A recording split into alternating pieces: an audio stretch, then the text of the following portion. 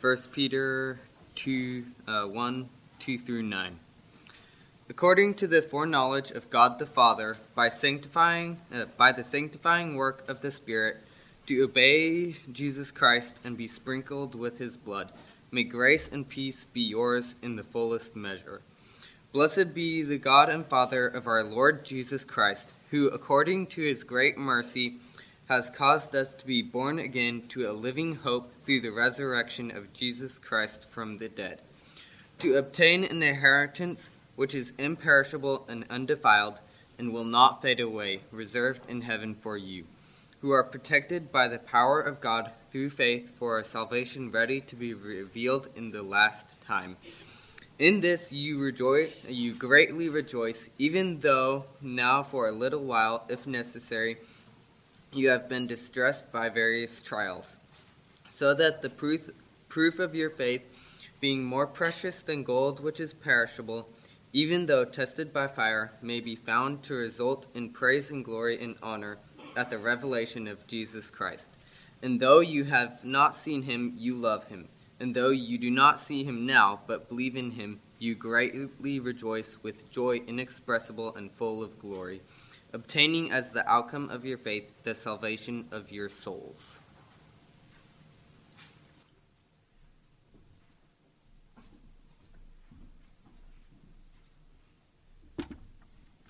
Good morning. We are in Romans chapter 1. Good morning. Romans chapter 1. Last week in verse 4 we left off with a title for Jesus Christ, Jesus Christ our Lord, which will be the theme for the entire book. Jesus Christ our Lord. Jesus the man, Christ the Messiah, Lord the Master, the Commander, the Chief, Jesus Christ. And that relates into the passage we're going to look at this morning in verses 5 and 6. So we've had last week, the Son must be decisively declared to be alive to be the Messiah. He had to be resurrected from the dead. He has to be alive to be the Messiah. And he has to be declared the one and only Lord to be the Messiah. He has to be the Lord. Now, Paul is writing a greeting. And this is the largest, longest greeting in any of the books that he's written.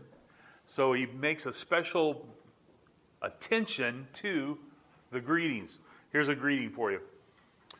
In Tibetan, in the high mountains of Tibet, people give a very strange greeting when you greet one another. Okay, you ready? You're going to like this. We're going to make it part of our Constitution. You got to greet one another like this. Here you go. You approach one another and you bow low. You extend your open hands towards the other person to show them you have no weapons and you wish to be friendly. Here you go. You stick out your tongue, which means that you hold no evil words for the other in your mouth. I like it. So everybody greet one another when you get ready to go this morning with a Tibetan greeting. Paul is trying to do the same thing. He's trying to give a special greeting to the Romans. The Roman church didn't know him. There were some people that knew him, but the majority of the church didn't know him. There seems to be at least 2 house churches in Rome by this time. And they're being notified by Paul from Corinth. So he writes a letter from Corinth to Rome. And he's trying to communicate the essentials of Jesus Christ in his greeting. That's why we have to take time to go through the first several verses. We're in verse 5 this morning. Notice verse 5.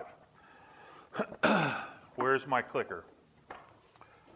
Where's my clicker? Okay, I don't have a clicker up here. Somebody is in charge of the clicker for me. It's hard to go when you don't have a clicker. Sorry. Okay, next one. Okay, next one. There we go. We're in verse 5. Sorry. Through whom we have received. Through whom we have received goes back to the previous verse, talking about the Lord Jesus Christ. Through whom we have received grace and apostleship to bring about the obedience of the faith among all Gentiles for his name's sake. So, Paul is trying to give the reason for why he can write the letter. Okay? Put it this way. What makes Paul qualified to write the letter to the Romans? There you go. First, number 1. Believers have the ministry of the Lord Jesus Christ. Now, Paul had a ministry. He had a meeting with Jesus on the road to Damascus. Remember that? A bright light shone forth. It caused blindness in the eyes of Paul. He couldn't see. Ananias came. He received his sight. And God gave him a commission that he was going to preach to the Gentiles. He had a mission. God saved him so that he would have a ministry to do. Guess what? If you have been saved by Jesus Christ, if God has worked in your life, He's covered your sins and given you a relationship with God, you have a ministry with Jesus Christ as well. That Jesus Christ has given you. You have a relationship, He's your Lord and Master, and you have a ministry to do. Now, question is, are you doing the ministry? Notice what Paul says about his ministry. It comes through the Lord Jesus Christ. It begins with the work of Jesus Christ giving you salvation. The gifts come from God the Father. He gives them through the Son. So every gift you've had from God comes through the Son. The apostle speaking not of human achievement, but a divine gift that came from God. You have a ministry that God gives you by His gifting, His grace, His goodness. He gives you a divine source of power to do your ministry. We have received, Paul uses the plural, we have received, includes all Christians, that we have received the grace of God. If you've been saved, you receive the grace of God. Every day you receive the grace of God. God ministers blessings to you each and every day. Paul links himself with others who have received this grace. Second, what makes Paul qualified to write the letter to the Romans? He has a ministry from Jesus Christ. Second, believers have the grace of the Lord Jesus Christ. Believers have the grace of the Lord Jesus Christ. When you receive the grace of Jesus Christ, that gives you a taste of the goodness and blessings that come from God that you desire to share with others. And Paul has received the grace of God. Grace, at the bottom line definition of grace, is that which causes joy. That which causes joy. So at the very basic meaning of the word grace comes joy. If you have joy, it comes from God's grace. True joy comes from God's grace. Grace, which every believer comes to the saving knowledge of Jesus Christ, and grace, which continues each and every day of your life in Christ. There's a church father who was dying, and he said this, quote, "Grace is the only thing that can make us like God. I might be dragged through heaven, earth, and hell, and I would still be the same sinful, polluted wretch unless God Himself would cleanse me by His grace." That's good. I like that. The only thing that makes us clean is the grace of God. The only thing that makes us usable is the grace of God. Salvation does not come by baptism, by confirmation, by communion, by church membership, by church attendance, by keeping the Ten Commandments, by trying to live by the Sermon on the Mount, by serving others, even serving God. It does not come by being morally upright. It does not come by being respectable, self-giving. It doesn't come by simply believing that there is a God. And it doesn't come by believing Jesus Christ is His Son. Salvation comes by a transforming reality which finds its source in the grace or kindness of God. So, Paul says, I have a mission, a ministry to do. And I got that ministry from God the Father. Paul says, I have grace. And I got that grace so I can share grace with others. And I got that from God. You have received a ministry from God. You have received grace from God. Amen? Amen? I hope so. Now, if you've received a ministry from God and you received a grace from God, then there's got to be a third part to it. You ready? You're not on the edge of your seat. Got to be ready. Here you come. Third, what makes Paul qualified to write the letter to Romans? Through whom we have received grace and apostleship. Number 3, believers have a mission from the Lord Jesus Christ. Paul had a mission from the Lord Jesus Christ. He had a job to do, if you want to use the term. He had a role to fulfill. I like that term better. He had a mission to accomplish. And his mission was to be an apostle to the Gentiles. The Roman church seemed to be made up of a majority of Gentiles, and he wanted to minister to them. That was his mission. He wanted to accomplish his mission. He wanted to talk and share the good news of Jesus Christ with the people in Rome. He had an apostleship to be sent. Notice, by the way, that you have to have grace before apostleship. If you're doing good works and have never experienced the grace of God, it doesn't count for anything. You have to have grace, then apostleship. You have to have grace and then the mission to do. If you go and do things for God, thinking it's pleasing God, you're not pleasing God. You have to taste grace first. Then minister to God, to the people, to the role that He's given you, to the duty He has for you. Paul was called an apostle to the Gentiles. His vocation was a gift he claimed from God. He wanted to share the gospel message with Gentiles. He wanted to minister to them. He had a mission for them. The church at Rome had an opportunity to learn from Paul because Paul had been gifted by God to share with them. Now,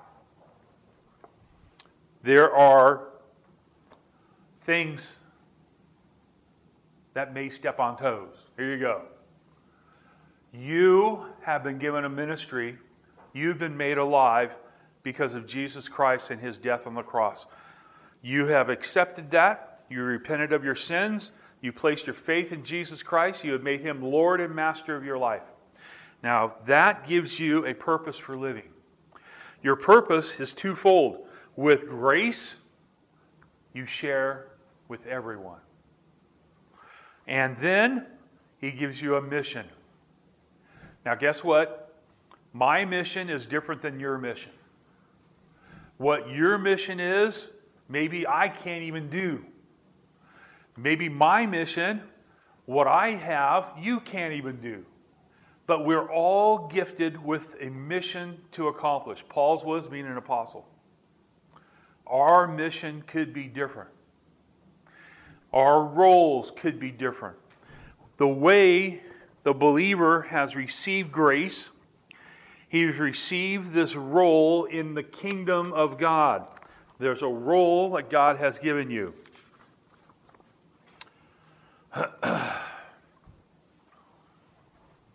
Don't want that one. There you go.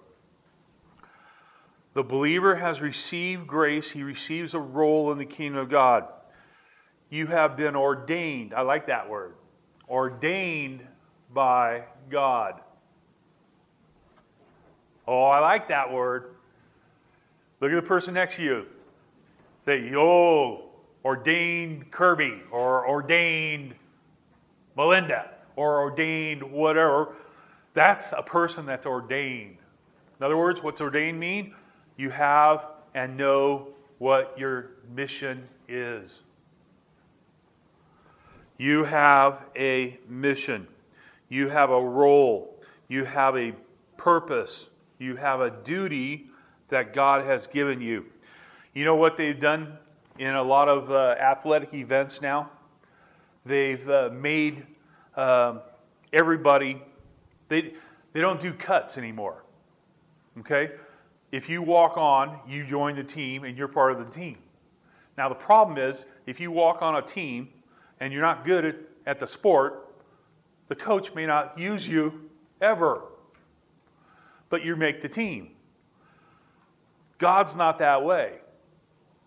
Well, for instance, let me tell you about my last college basketball game. I usually don't tell people about my last college basketball game. But I'm going to share with you because you're my friends.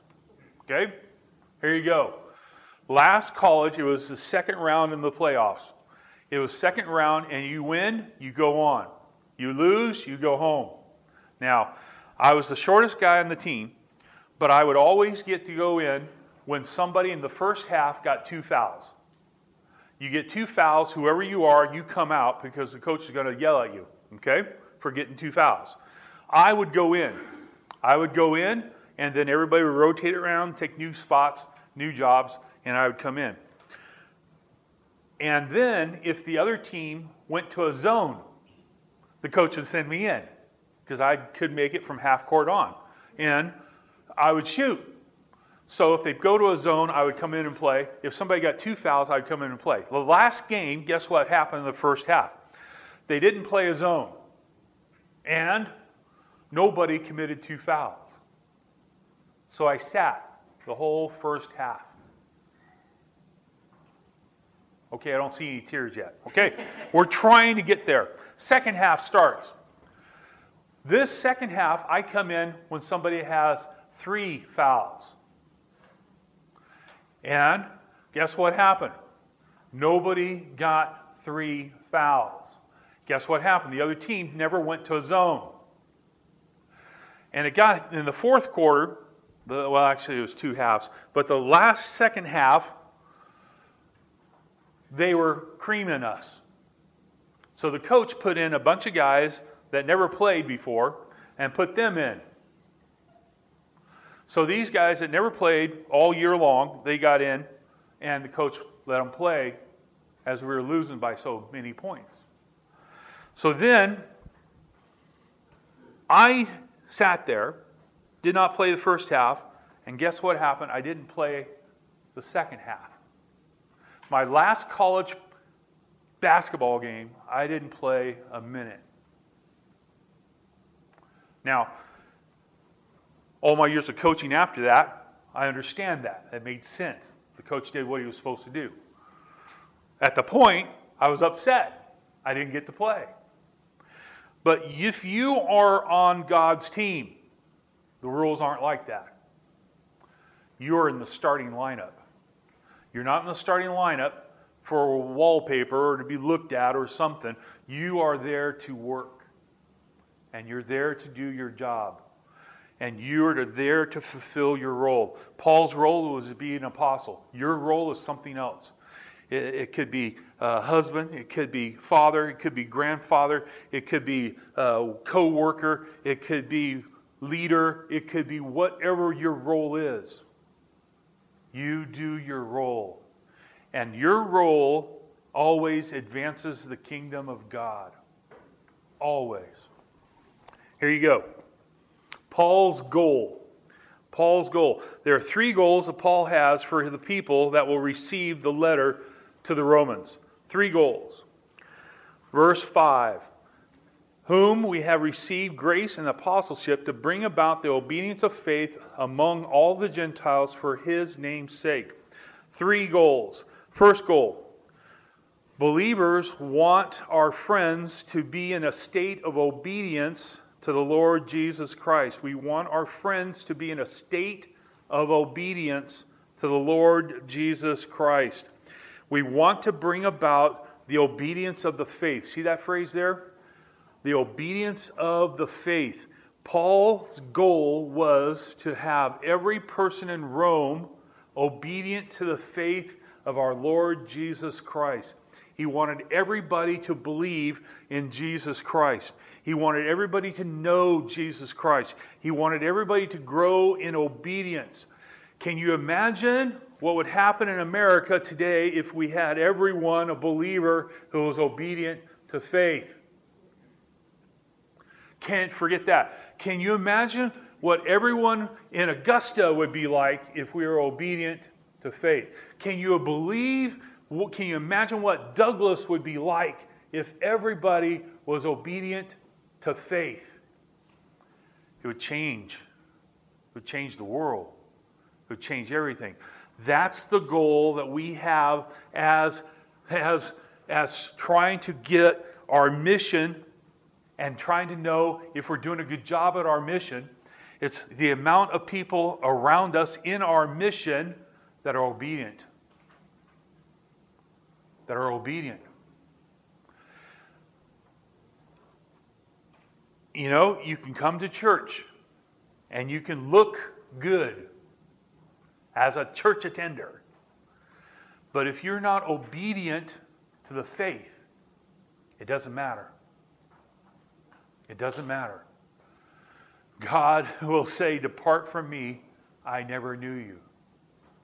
You are to show your faith through your obedience. You are to show your obedience through your faith. This is good. Look at this. Dr. Karl Barth, he wrote this about faith. He said, quote, "Faith is not obedience. Faith is not obedience, but obedience is not obedience without faith. Faith is not faith without obedience. They belong together, as do thunder and lightning in a thunderstorm." Did we have that this week? Did you have thunder and you have lightning? Woke me up. You have them together. If you are a believer in Jesus Christ and you claim to have faith, you will have. And if you have obedience, you will have. You will have it. And if you have both, you have a mission, you have God's grace, you have the ministry of Christ, you will hope to have more obedience in whatever ministry you have. Let's say you work at a gas station. You want that gas station to be more obedient to faith. And the way you do that is by introducing them to Jesus Christ, introducing them to the grace of Jesus Christ. You've got to have that first. And then it'll change their life and their manners. You cannot change their life and manners without changing their grace. You've got to change both. And God will bless you, and you'll see more people being obedient to faith. Do nothing, and you'll see more chaos in your life. Because you're disobeying and not doing your job and fulfilling your mission. You have to have obedience with a true measure of a person's faith. The more a believer trusts in God, the more a believer will produce righteous actions. The true faith will verify your obedience. Faith and obedience manifest two sides of the same coin. To obey God, put away everything else that's offensive to Him. Believers are to do everything they can to purify themselves in the Word of God and the work of the Holy Spirit, and even sometimes in the admonishment of other believers, so that we do have obedience with faith. We want to have obedience with faith. I want to take you down this road just a little bit further. A couple more ideas of how to show your obedience. Turn to 2 Corinthians chapter 10. 2 Corinthians chapter 10. Come on now. Let's turn those pages. 2 Corinthians chapter 10, verse 5. 2 Corinthians chapter 10, verse 5. See if another aspect of this obedience will come through, will be evident, will be seen. If you're doing your mission, these things will occur. Verse 5.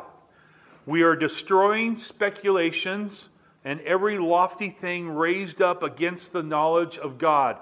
You are destroying speculations and every lofty thing raised up against the knowledge of God. Your design in obedience to faith is to protect the knowledge of God. What you do is you promote the true knowledge of God. You are sharing true knowledge of God with those that are under your mission, your calling. You are destroying speculation. Speculation is technically philosophical ideas that the world has about life. It's talking about ideas that people come up with on how to live that go against the knowledge of God. You want to promote the knowledge of God. Plans that go against the knowledge of God is wickedness. You want to put down every lofty thing that's raised up. Military works that are thrown against a battlement. You want to throw them down. You throw them down with the knowledge of God. The fortress that goes against the knowledge of God is to be destroyed. In your mission, you try to destroy every false knowledge of God. You want to promote every true knowledge of God. Mormonism, Jehovah's Witness, Roman Catholics, Hindus, Buddhists, Islam, any form of religion, atheist, agnostic, any legalistic church, even any non-Bible believing Protestant church, are all fortresses set up against the knowledge of God. And we are to break them down with the true knowledge of God. And notice the last part. And we are taking every thought captive to what? The obedience of Christ. You want every thought captive to the obedience of Christ. Your goal in your mission, if you have grandkids, you want those grandkids to grow in the knowledge of God. And you want to break down every thought they have that is anti the knowledge of God. That's your mission. That's your goal. That's what you want to accomplish. You want to change their thoughts by promoting the knowledge of God. And you do that with every aspect of your mission that you have. And Paul desires to do that in Rome with the Gentiles that are there. Let's go down another road. Turn back to Romans. Romans chapter 6. Romans chapter 6. Let's go down another road of aspect of this changing, being obedient to faith. Romans chapter 6. Verse 16. Romans 6. Verse 16. Believers not only want you to be obedient to faith, not only want your every thought to be captive with the knowledge of God. Notice verse 16. Do you not know that when you present yourselves to someone as a slave for obedience, you are slaves to the one whom you obey, either of sin resulting in death or obedience resulting in righteousness? If you are promoting your mission, you want more righteousness to occur. You want more righteousness to be seen. As you're promoting your ministry, you're changing your ministry, you're teaching your ministry, you're evangelizing your ministry, you want more righteousness to be seen. Obedience to faith, thoughts captive. You want lives to produce righteousness in keeping with the knowledge of God. You want sin to be destroyed. You want unrighteousness to be destroyed. You want slavery to sin to be destroyed. And you do that by salvation, by the gospel message. How to be saved so that you're obedient and producing righteousness. A state that's opposite of sin. To be under grace leads you to obligation to obey God. Go back to chapter 1. So you got three things there. A little bit further down the road of being obedient to faith.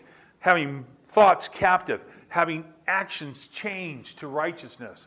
These are the things you want to happen with your roles, your mission. Look at verse 5. Through whom we have received grace and apostleship to bring about the obedience of faith among all the Gentiles for his name's sake. What are the three goals Paul has for people that will receive the letter to the Romans? Second goal. Believers want all of Douglas, all of Augusta, Towanda, Burden, and Rome to know the Lord Jesus Christ. And if you live in Derby, put Derby in there. But wherever you live, put the name of your town in your notes.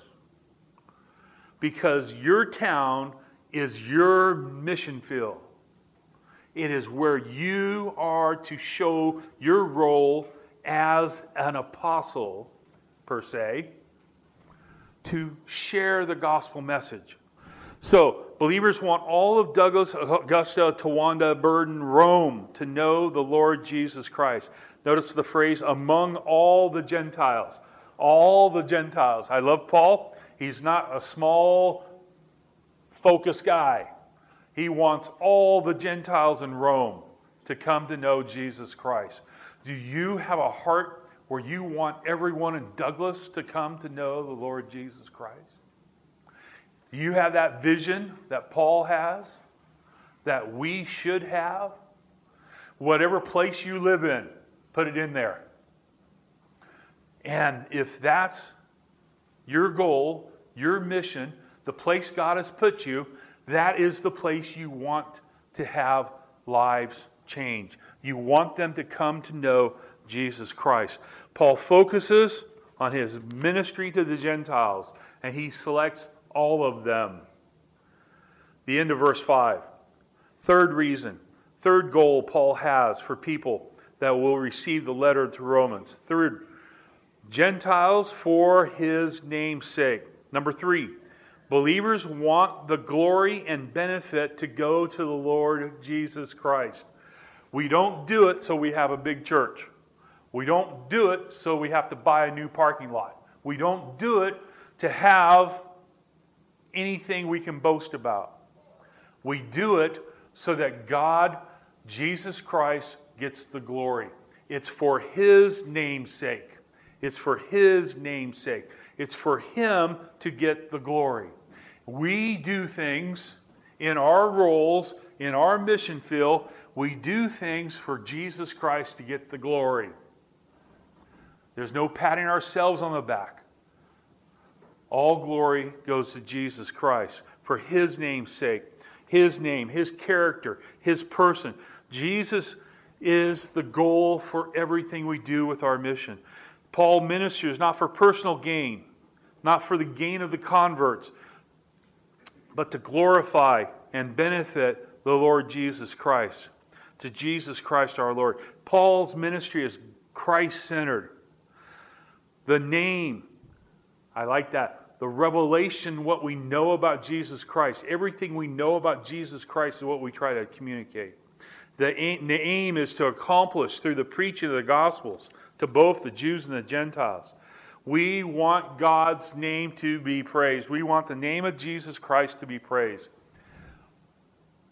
We want the name of Jesus Christ to be praised. Amen? Now, be careful, because there's another option here. You want to hear the other option? Okay. Chapter 2 of Romans, verse 24. This may hurt. This may step on your big toe. Hang on. It's not me, it's Paul. Chapter 2, verse 24. Verse 24, for the name of God is, what's that word? Blasphemed. That's a hard word even to come out, man. You don't want to hear that. God's name is blasphemed among the Gentiles because of you. The name of God is blasphemed. There are two options this week. Forget this week. Today, the next hour, the next 90 minutes, there are two options. Either Jesus Christ gets blessed or God gets blasphemed. And it all comes down to how we obey and fulfill our mission. We will either blaspheme God. Doesn't that bother you? Does it bother you when you hear somebody takes Jesus' name in vain? It bothers you. But you may be doing the same thing by not fulfilling your mission. You have a mission given you by God. You need to praise God's name. You need to praise the name of Jesus Christ, the Lord Jesus Christ. You want His name to be glorified. You want Him to be praised and honored. You want Jesus Christ to receive all glory. Verse 6, chapter 1. Verse 6, chapter 1. Third question this morning. What does Paul know about the believers in Rome? What's Paul know about the believers in Rome? Verse 6. Among whom you also are the called of Jesus Christ. Among whom you are also called of Jesus Christ. Here he's looking at his readers and he knows something about them. He says, you have been called by Jesus Christ. Now, guess what? I look at a group of people here. Guess what? You have been called by Jesus Christ. Am I guessing? If you've accepted Jesus Christ, your Lord and Savior, you've been called. And if God calls you, He's got a job for you to do. The question is, are you doing your job? Are you doing your job? Here you go. Number 1. Believers in Douglas, Augusta, Towanda, Burden, and Rome need to grow their spiritual knowledge of the Lord Jesus Christ through biblical discipleship. Don't put all the cities there, put your city there. Believers in Douglas, Augusta, Towanda, Burden, and Rome need to grow in their spiritual knowledge of the Lord Jesus Christ through biblical discipleship. Why? Because you have been called. God called you, the gospel came to you, you heard the gospel, you repented of your sins and placed your faith in Jesus Christ. That makes you called. That makes you special. That makes you the first round draft pick. That makes you ready to play. And if you're doing your job, you're playing with 150% of your strength. And you are doing everything you can to advance the mission of Jesus Christ. And you're doing your part by fulfilling your roles, and you are working so that your city comes to know Jesus Christ. And if they come to know Jesus Christ, they will advance in their knowledge of God through discipleship. In other words, when you lead somebody to Christ, when you share the gospel of Christ with somebody and they accept Christ, you're not done. You teach them what you know, and you make them stronger in their walk with God. And they get stronger. And then they can share with others. You also, everywhere in the Bible, there's a sharp distinction, a sharp line drawn in the sand. And it's here. Either you're called or you're not called. Either you're a believer and you're not a believer. If you're not a believer, what you need is the gospel of Jesus Christ. If you're a believer, what you need is to grow in everything in the Word of God. The knowledge of God. And you grow. You grow. And you teach and you share so that your mission produces more fruit for the kingdom of God. And you want to be more powerful, reaching out for the kingdom of God, sharing the grace of God with others so that they grow in their desires because called belong to God. Their lives are His. Obedience to them, obedience to Jesus Christ is key. Now, guess what? We don't do the calling. God does the calling. All we do is the sharing. We share, God convicts. We share, and God grows the church. We share, God advances the kingdom of God. And we want everyone to come and know our Savior. Everyone. Paul said, all Gentiles. What a big picture! All we're saying is all of Douglas, Augusta, Towanda, Burden. All we have is what God has given us. And we have our mission field, and we want to go out and work that mission field. Now, $24 million question is, are we doing our job? Here we go, application. Will I grow in my grace and mission? Each day you grow in your grace. You want to grow in your joy with God. You want to grow in your grace. You also want to grow in your mission. You want to advance the kingdom of God. And I want my believing friends to spiritually grow, and my non-believing friends to place their faith in Jesus Christ and trust Jesus Christ. We want me, myself, I, to advance the grace of God by fulfilling my mission each and every day. Each and every day. There's a pastor, he was riding along with a professor from a school, a seminary, and we passed by an unusually large liquor store. And the pastor's friend mentioned that was one of a large chain of liquor stores in the city, owned by a man who went to his church. The biggest chain of liquor stores went to his church. So, of course, the pastor went a little bit further with that one.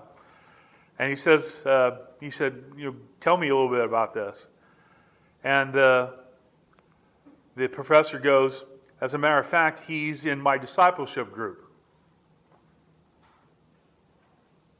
Pastor goes, really? How's that going?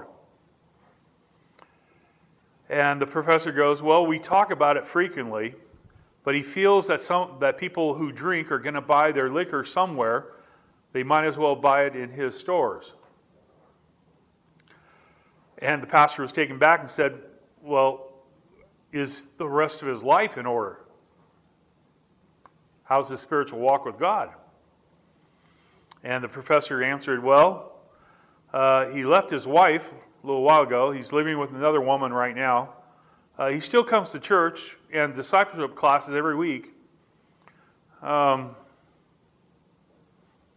Sometimes it's hard for me to understand.